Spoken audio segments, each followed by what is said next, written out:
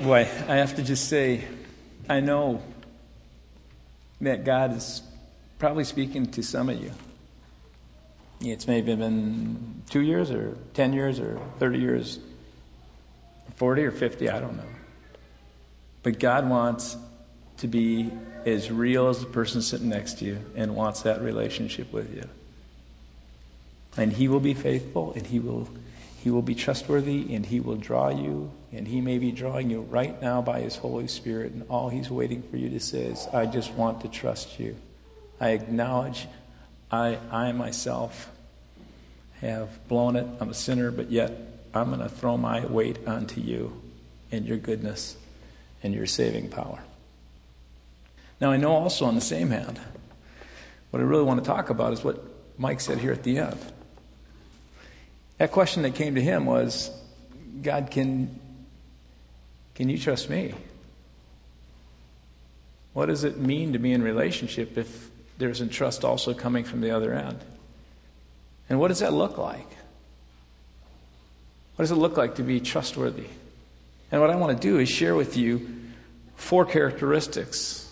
But before I do, I want to share with you in Psalm 15, and I said it last week, is a passage from David where he asks a simple question, and he says, Lord, who may dwell in your sacred tent, who may live on your holy mountain? At this point, the temple isn't built, but there's the tabernacle. It's been brought to. It's on the Mount of Jerusalem, and it's there that God, the God of the whole entire universe, dwells. And he says, who can come into that presence of yours, God? Who can walk with you? And he says, the one whose walk is blameless. Here's what it looks like to be trustworthy. Who does what is righteous, who speaks the truth from their heart, whose tongue utters no slander, who does no wrong to a neighbor, and casts no slur on others, who despises a vile person but honors those who fear the Lord, who keeps an oath even when it hurts and does not change their mind, who lends money to the poor without interest, who does not accept a bribe against the innocent. And here's the line it ends with, whoever does these things, they're going to be like a rock. They're just not shaken. And it's not that we can do these things in and of ourselves. David knew that. He knew that he needed God. He knew he needed to participate with God. But he knew that his participation with God was essential. He knew that he had a trust in God, and he knew that he had even trust the fact that he'd never be able to do all these things perfectly. But his desire and intent was to make decisions, to take responsibilities for his life, to grow into a trustworthy person. Let's pray. Father, it is my prayer that not only we individually, but there will be parents and husbands and wives and friends. There will be business leaders. There will be people who are going to go to work tomorrow. There's going to be a church that can actually stand in your presence because of your incredible infusing power and love as we respond to you and participate with you and know you in vital ways that cause people to see you. We pray this in Jesus' name. Amen. What I want to talk about is 4 characteristics, and it's kind of the A, B, C, D's is what I'm going to talk about with regard to being trustworthy, being the kind of person who participates with God and becomes one of those kind of people who's not just crying out saying, God, I want to trust you, but God, I want you to begin to entrust me because of what's being developed in my character. Because the reality is, as you become a more trustworthy person, God can put more into you and onto you in order for you to carry out for Him. And the greatest task ever done, ever accomplished in this world was your salvation, my salvation, by a man, God-man named Jesus, because He was so trustworthy that He never sinned. And He could carry that kind of responsibility. But God might be calling you to a responsibility.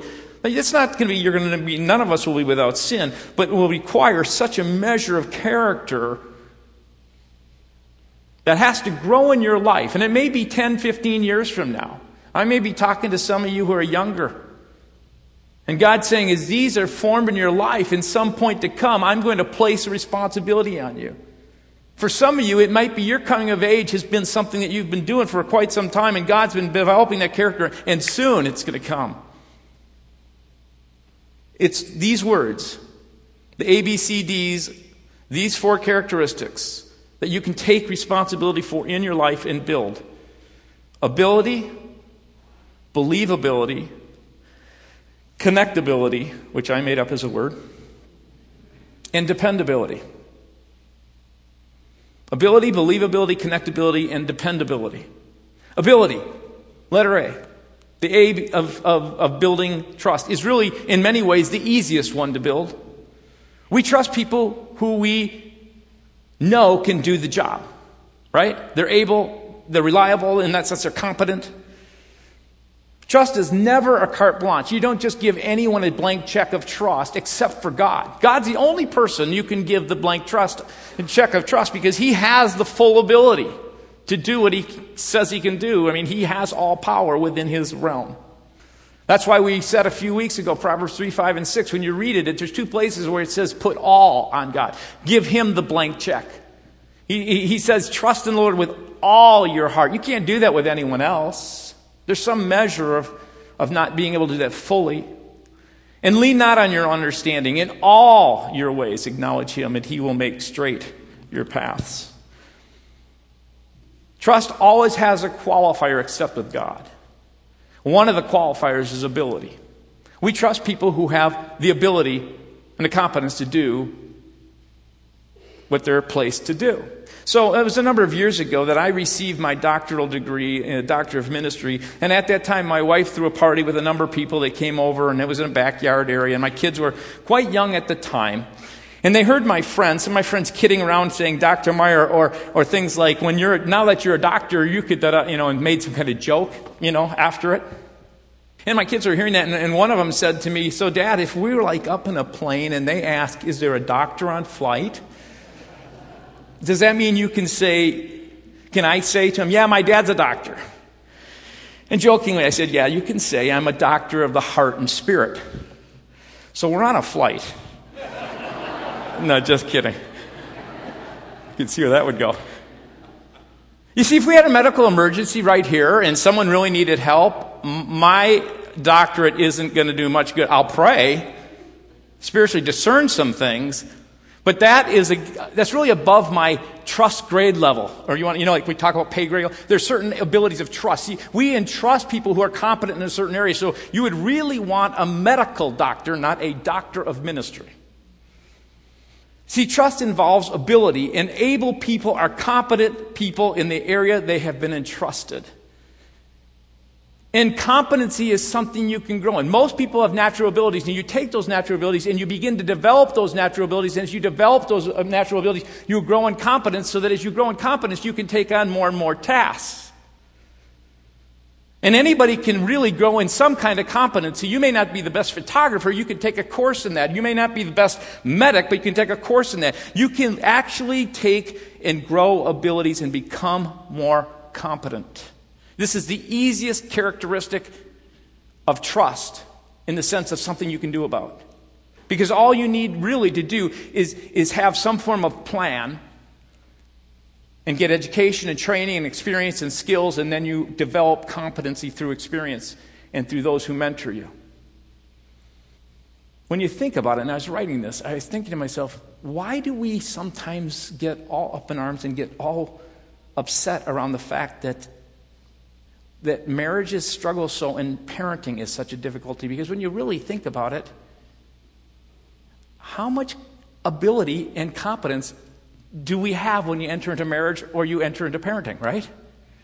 I mean, now, if you have a very mature parent who has got, maybe has great financial wisdom, and they really do conflict management well, and they're really good in communication skills, and they show romantic commitment to one another, and they have spiritual development. You've probably grown up in a place where you can learn some competency in those areas. But how many people actually enter into marriages or into parenting with those kind of skills?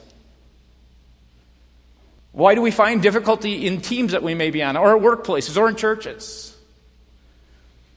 Ability builds trust because people see that you're capable.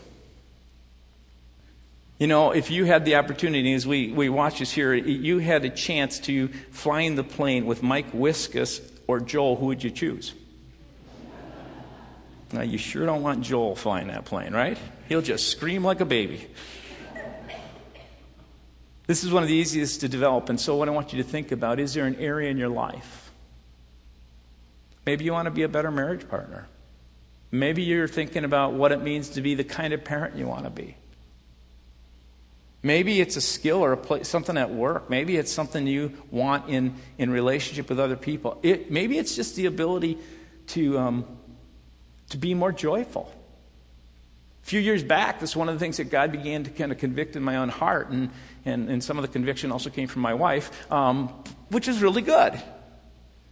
And I really set out to say, you know what, I really want to do that. And so I've shared this over the years. I've really made studying joy more in the sense that I've read about it. I've been reading Scripture. I memorize Scripture. I journal, and I write that every day, and I write thanks. I do things that will hopefully create in me so that as I do this over time, I will become what I'm praying and preparing and planning to be, and that is full of joy.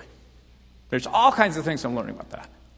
A few years back, the elders in one of my performance reviews said, we'd really love for you to develop that listening skill. And I thought, okay, I really want to do that because I want to learn and grow. And so I took a couple different books I read, and I began to do some journaling around that. I memorized Scripture. I memorized James, which is this great verse that talks about being quick to listen and slow to speak and slow to anger. And I do things like this where I practice in conversation to say, things like, as I'm listening rather than trying to get what I'm going to say next, I kept thinking the question, tell me more. So when there's an opportunity, I'd say, tell me more. Now, you might be thinking, well, wait, that's not a big deal. But the reality is I grew up in a home of talkers. And when we would sit around the table, it was like if there was 10 people, there was like, if you're playing ping pong, there's balls going all over the place. And then I get married to my wife, and I go to their home, and at Christmas, we're sitting around 10 people, and it's the first time I experienced something like this, and someone serves the ball, and it goes here. And then they hit the ball over here. I'm like, boring. No, I'm learning this is polite and respectful. Now you may be wondering why I haven't grown a lot in this, because it's time. Remember, time and skill. Anyway. And I say that to be vulnerable. You need to. One of the greatest things in learning to trust is self-awareness. So where is there some place where you need ability to grow in competency? You can do it. There's also what I call in the area of believability. And believability is an interesting thing. In Proverbs, there's all kinds of words on this. We saw it even in Psalms 15. It's all about the words that come from your mouth and the truth. And Proverbs 10:9 says, whoever walks in integrity walks securely. But whoever takes crooked paths will be found out. You'll see they will be discovered that they're not believable. Or Proverbs 11:3 says the integrity of the upright guides them. It actually creates a path for them. But the unfaithful are destroyed by their duplicity. That sense of unbelievable, you can't trust. A gossip betrays a confidence, but a trustworthy person keeps a secret. Last week, Tim Addington shared some great things, and we have this out in back. They're wonderful things to go through and just to ask yourself, because they really have to do around this idea of believability. There's an author in a book called Trust Works by Ken Blanchard. He's a business guy. He says, ask yourself the question, are you believable? Are you a believable person? And so most of us, you ask that question, our response is to think for a second and kind of go, yeah, I'm a believable person. Then he says, let me give you some statements, and then you just, to those statements, say hardly ever or sometimes or often to them. So keep confidences. Hardly ever, sometimes often. Admit when you're wrong. Hardly ever, sometimes often. Honest in everything. Hardly ever, sometimes often. Avoid talking behind people's backs. Sincere. Non-judgmental. Shows respect for others. He just goes down this list and he says, you know what, if you're saying sometimes or hardly ever, here's a great place to grow in trust. See, believability involves two things. It's what I call truthful sincerity and candid clarity. This is, if I was to break it down to a couple things, there's a lot others you could talk about, but it's what I call truthful sincerity and candid clarity. It's that classic saying, you mean what you say and you say what you mean. You mean what you say. You're truthful and sincere. There's a congruency between your heart and what's going on inside and your words, because hypocrisy kills. I've been doing some reading, and one of the things that I've been reading on was Martin Luther King Jr. And if you read about his life, he was one of these kind of persons. When it came to the message of peaceful resistance, people really believed him. It would be really interesting. I was thinking about it. Could you imagine this person who's preaching about this, and he gets up and he's sharing about peaceful passive resistance, and as he's talking about it, you see on his a clip on his belt is a Smith & Wesson gun. Now you kind of go, wait a second. What's so interesting about Luther King is when you look at his life, he endured 30 arrests, numerous physical assaults, countless threats against his family. For this reason, he had a determination to see men and women as being equal.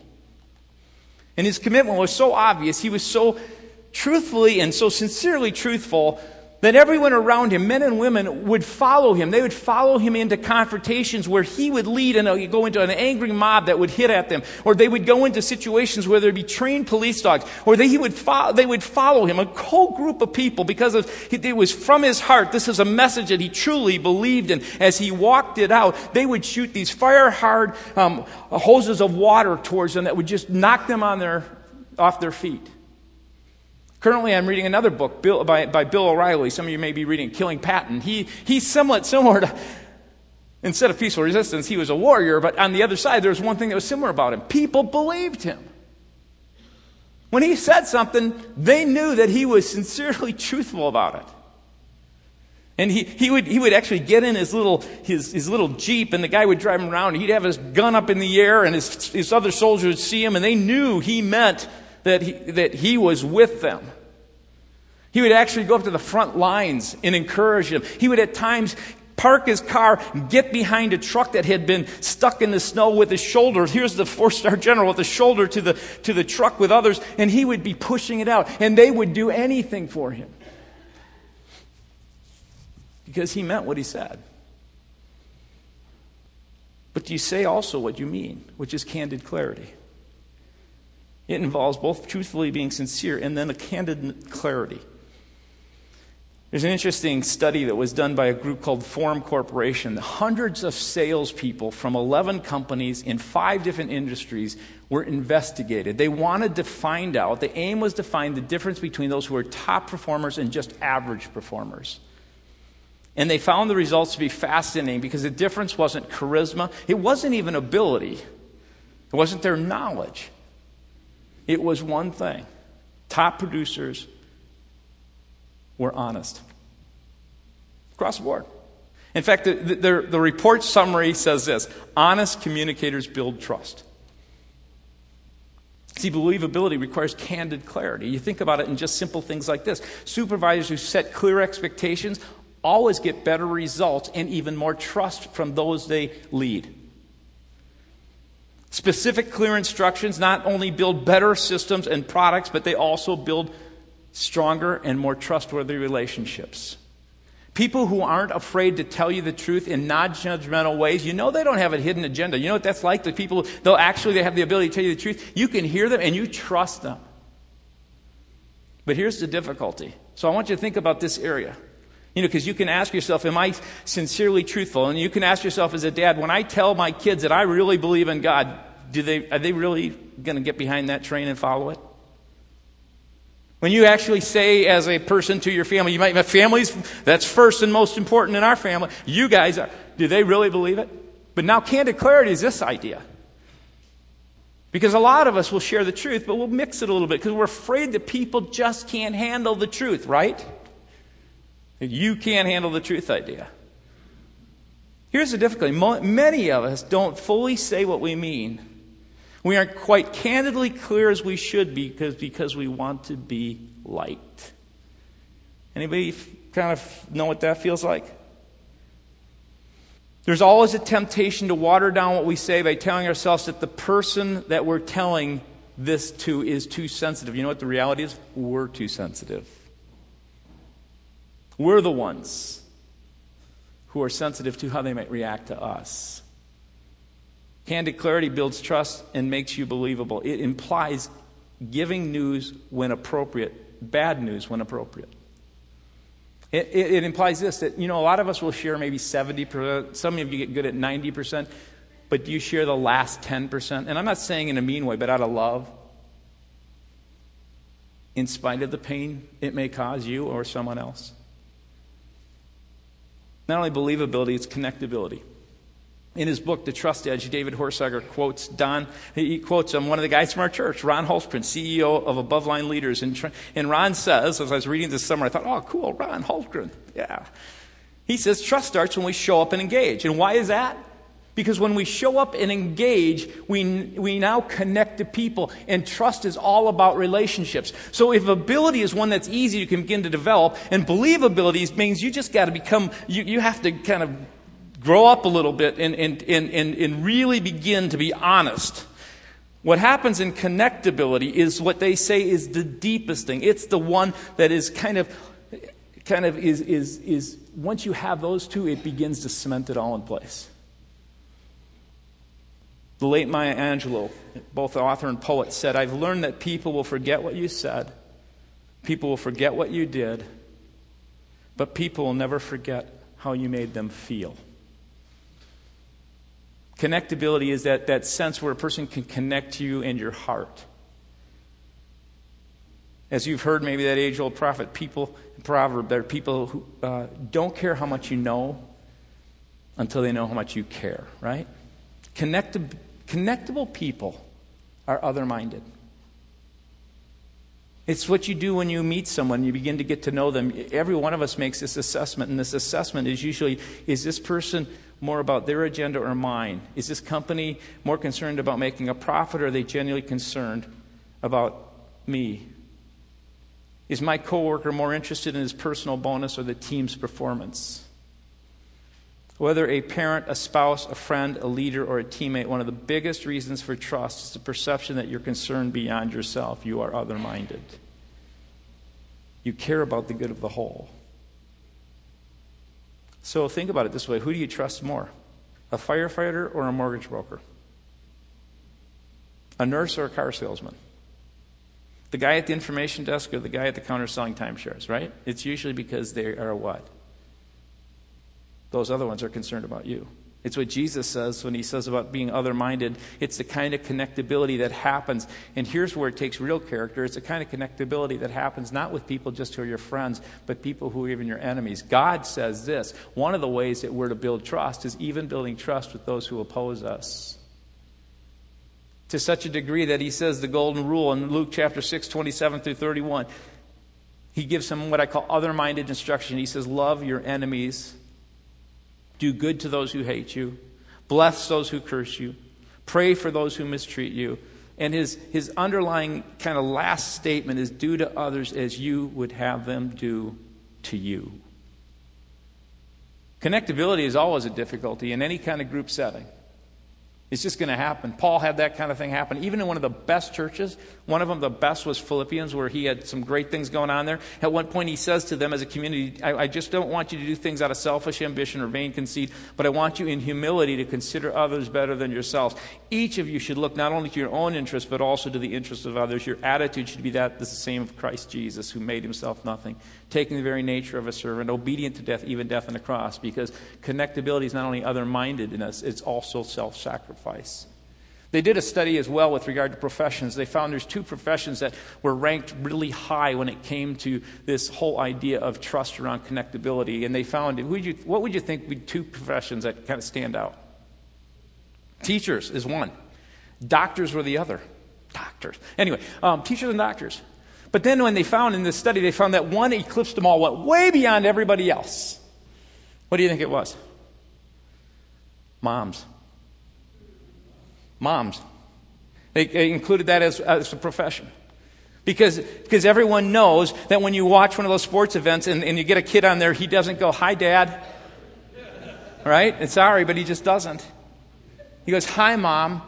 Because moms are just so connected to you. They give and they sacrifice. And we know what that feels like. We know what that kind of connectability feels like. And he says that kind of connectability builds trust. Now, I know everyone here has maybe not had those kind of experiences where you have that kind of mom, where you have this kind of sense where she is there when you need her kind of thing. But many of you do. And that's what seems to be one of the highest. If people were to say anything, they go, man, I can trust mom. But not only about connectability, the last one is D, dependability. Which is really about how reliable you are. And I talk about dependability in just a couple ways. Dependability is the one, if you have those other three, this is the one that basically anchors everything. Because if you're not consistent, if you don't have that kind of character, that sense of being there and doing the same thing over and over again, you can't trust. And dependability is what you do. You do what is right over what is easy. That's what we call character. You do what is right over what is easy. And they show up in simple ways. Simple ways like when you go to a shopping mall and you go to Costco's and you take your cart and you bring your cart to your car and you unload it. Do you just leave it to the side or do you actually walk it? How many walk it back to that? I mean, that just seems like a little thing, doesn't it? It's little things that build this muscle of dependability, because you can actually discipline. You can do things that can create a habit of dependability. It's like taking the wrapper that when you're driving the car and you kind of go, I don't want to throw it. You want to just maybe open the window, throw it out here, but you know that's not right. Instead of doing the easy thing, you do the right thing, and so then you have a bunch of wrappers in your car, right? I'm just talking about little things. See, what people think is dependability is on the big things. If I do the big things, then the little things take care of themselves. It's just the opposite. The little things really are the things that undergird the big things. I think of you can think back to the Challenger thing with Christy McAuliffe and her family. They would have wished that Morton Thiokol, with the O-ring manufacturer who knew that it was suspect. Don't you wish they'd have done the little thing? Don't you wish they would have just said it was at risk? Don't you wish they would have, rather than say we'll go on schedule, we'll take the heat of criticism? Don't you wish they'd have recommended a delay? They'd have done the little things, because the little thing ended up being a big thing. Dependability means you do the little things, not just the big things. That's where consistency comes. Many people mistake that if you focus on the big things, the seemingly important things, everybody else, it'll just take care of itself. Jim Garlow, who writes in Leadership, he says, if you don't like who you have become, it is because of thousands of small, seemingly insignificant decisions that you have made each day over the course of the years. If you like what you have become and you are becoming it, is because you've made several thousand seemingly small, moment-by-moment decisions in a very wise manner. And he concludes this way. He says, you are the sum of your life decisions. In a sense, he's saying we are the result of our collective actions and decisions. So if we want to look at it, and if I was to say I'm overweight, it wouldn't be because I had a big dinner last night. It would be because over a period of time I've been taking in more calories than I should. If you want to look at someone and say they're a good husband, it's not because, and this would be really nice, wouldn't it? Because you brought flowers that week, right? I wish that was the way it was. It's because you have made choices selflessly to love and to be present and be true to your word and to show up in ways that are self-giving and self-sacrificing in a way that person feels valued. It's the same way when it comes to a manager. You're not a good manager at work just because you gave out a bonus last year. They even find in studies like that lasts for a little bit of time. But what really lasts is you're the kind of manager that has a clear vision, and you build a team, and you encourage them, and you come around them, and you develop them, and you help them lead towards a goal. And the icing on the cake, so to speak, then is the bonus.